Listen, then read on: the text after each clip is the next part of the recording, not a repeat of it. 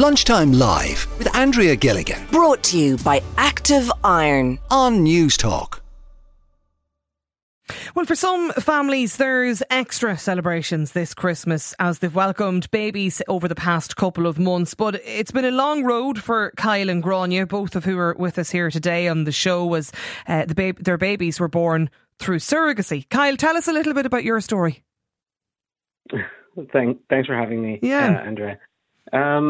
Well, it's been a very long journey. Initially started about 7 years ago. We considered many different options. I had to do a lot of research. We looked down the route of adoption and a number of different other avenues. And only recently this year, we were thankfully blessed with a little boy that we had through surrogacy in Cyprus.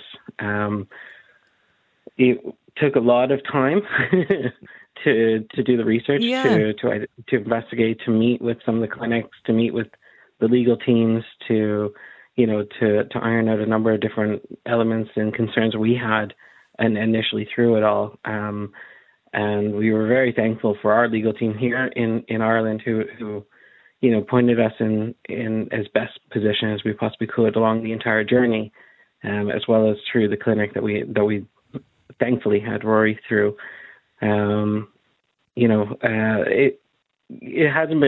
obviously hasn't been like the easiest journey. We're still in the journey, and we're still going through the legal process of it all. So, we don't deem this as, it's fully finished until, the day that we can finally take him back to Canada to see my family. We've been back nearly about, 8 months, and we're still just awaiting the opportunity to finally introduce him in person, not just virtually, to his grandparents and cousins and aunties and uncles and that. In Canada. So Rory was born then in Cyprus, and you're back home in Ireland now over the past few months, but it's been able to leave for both you and your partner, Kyle, in terms of the guardianship, I'm sure. Yeah. And how difficult is that? Well, I mean, it is a bit stressful at times because, especially at Christmas, when I was raised through my family, Christmas is about seeing family and friends and spending the time together.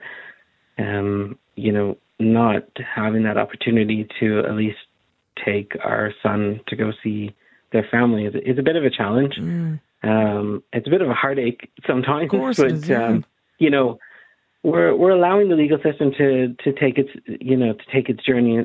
There's a lot of things that are happening in the background, a lot of effort that's being made. We want to respect all elements around that.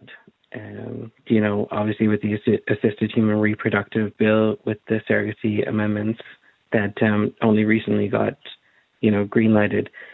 We look forward to seeing what those amendments are, how that's going to be interacted and played within our case.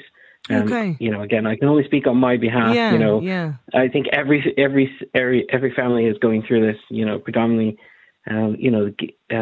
gay fathers, single fathers. And any family has to actually go down the route of surrogacy, because it's not always the primary option for a lot of people. It's not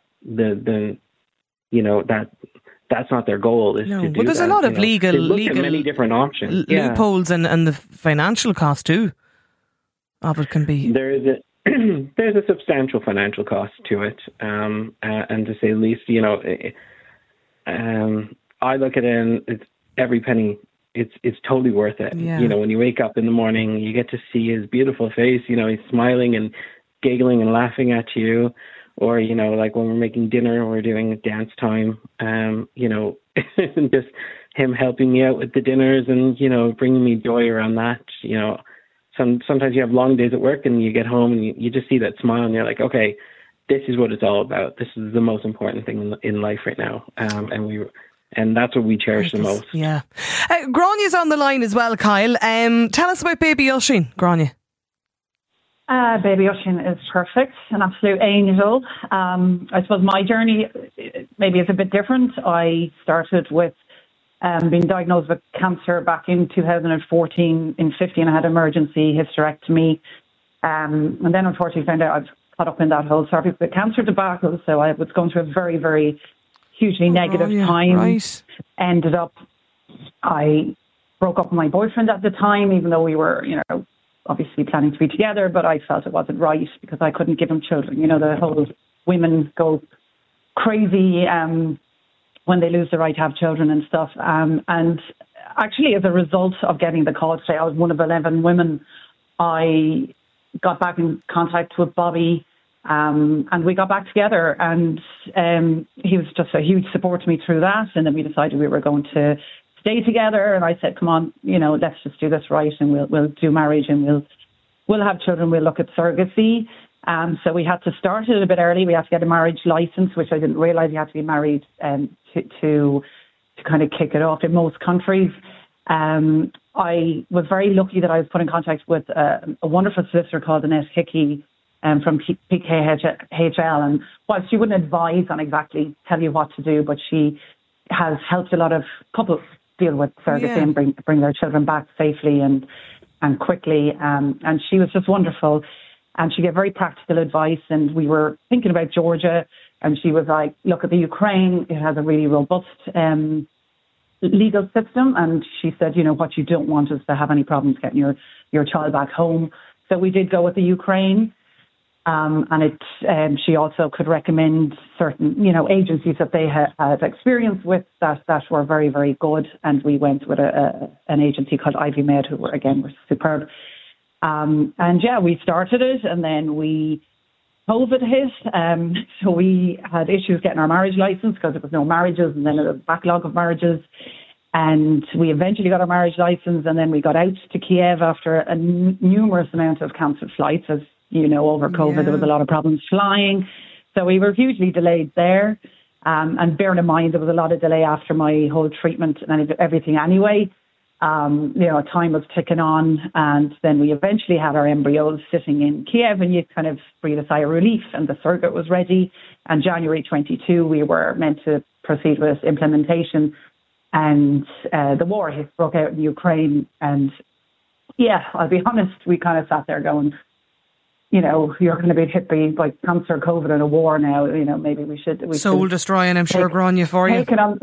Take it on the chin, and obviously Kiev was bombed, and we thought that either they're bombed or there was no electricity, so the storage wouldn't have worked. I know. And, so we'd written it off, and then we got a letter to say all the contracts were null and void. And then 6 months later, we got an email to say,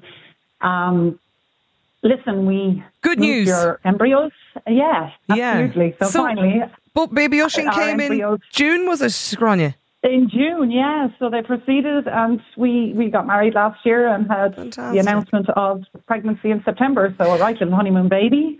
And our darling boy arrived in June, and we went out to Kiev and met the most amazing people out in the Ukraine. God help them what they're going through. And they were a huge support to us to get out alive, I suppose, out of a war-torn country. Yeah. And we have this blessed bundle of amazing joy, and he's perfect.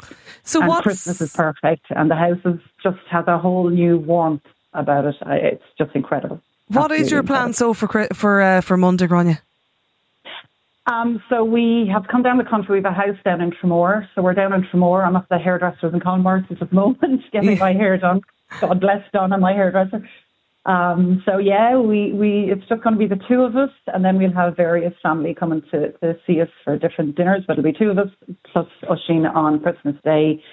And we're going to do the whole, I'm vegetarian, but I'm still going to cook a turkey. I'm going to do the right thing by him to have the proper experience for our first Christmas. And the house is something akin to Santa's grotto inside the Christmas, with all the decorations. I just couldn't help myself. I just want the most fabulous pictures, and for his first Christmas just to be amazing. And every other Christmas, I'll be honest, everything about our lives now is focused on what we have to do to make his life absolutely wonderful, because he's given us such a gift, and he's still such a gap in our lives. I'll spend the rest of my life making sure that his life is perfect. Well, listen, enjoy it, Grainne, and enjoy the next couple of days, and same to yourself as well, Kyle, and happy Christmas. Lunchtime Live with Andrea Gilligan Weekdays at midday Brought to you by Active Iron. on News Talk.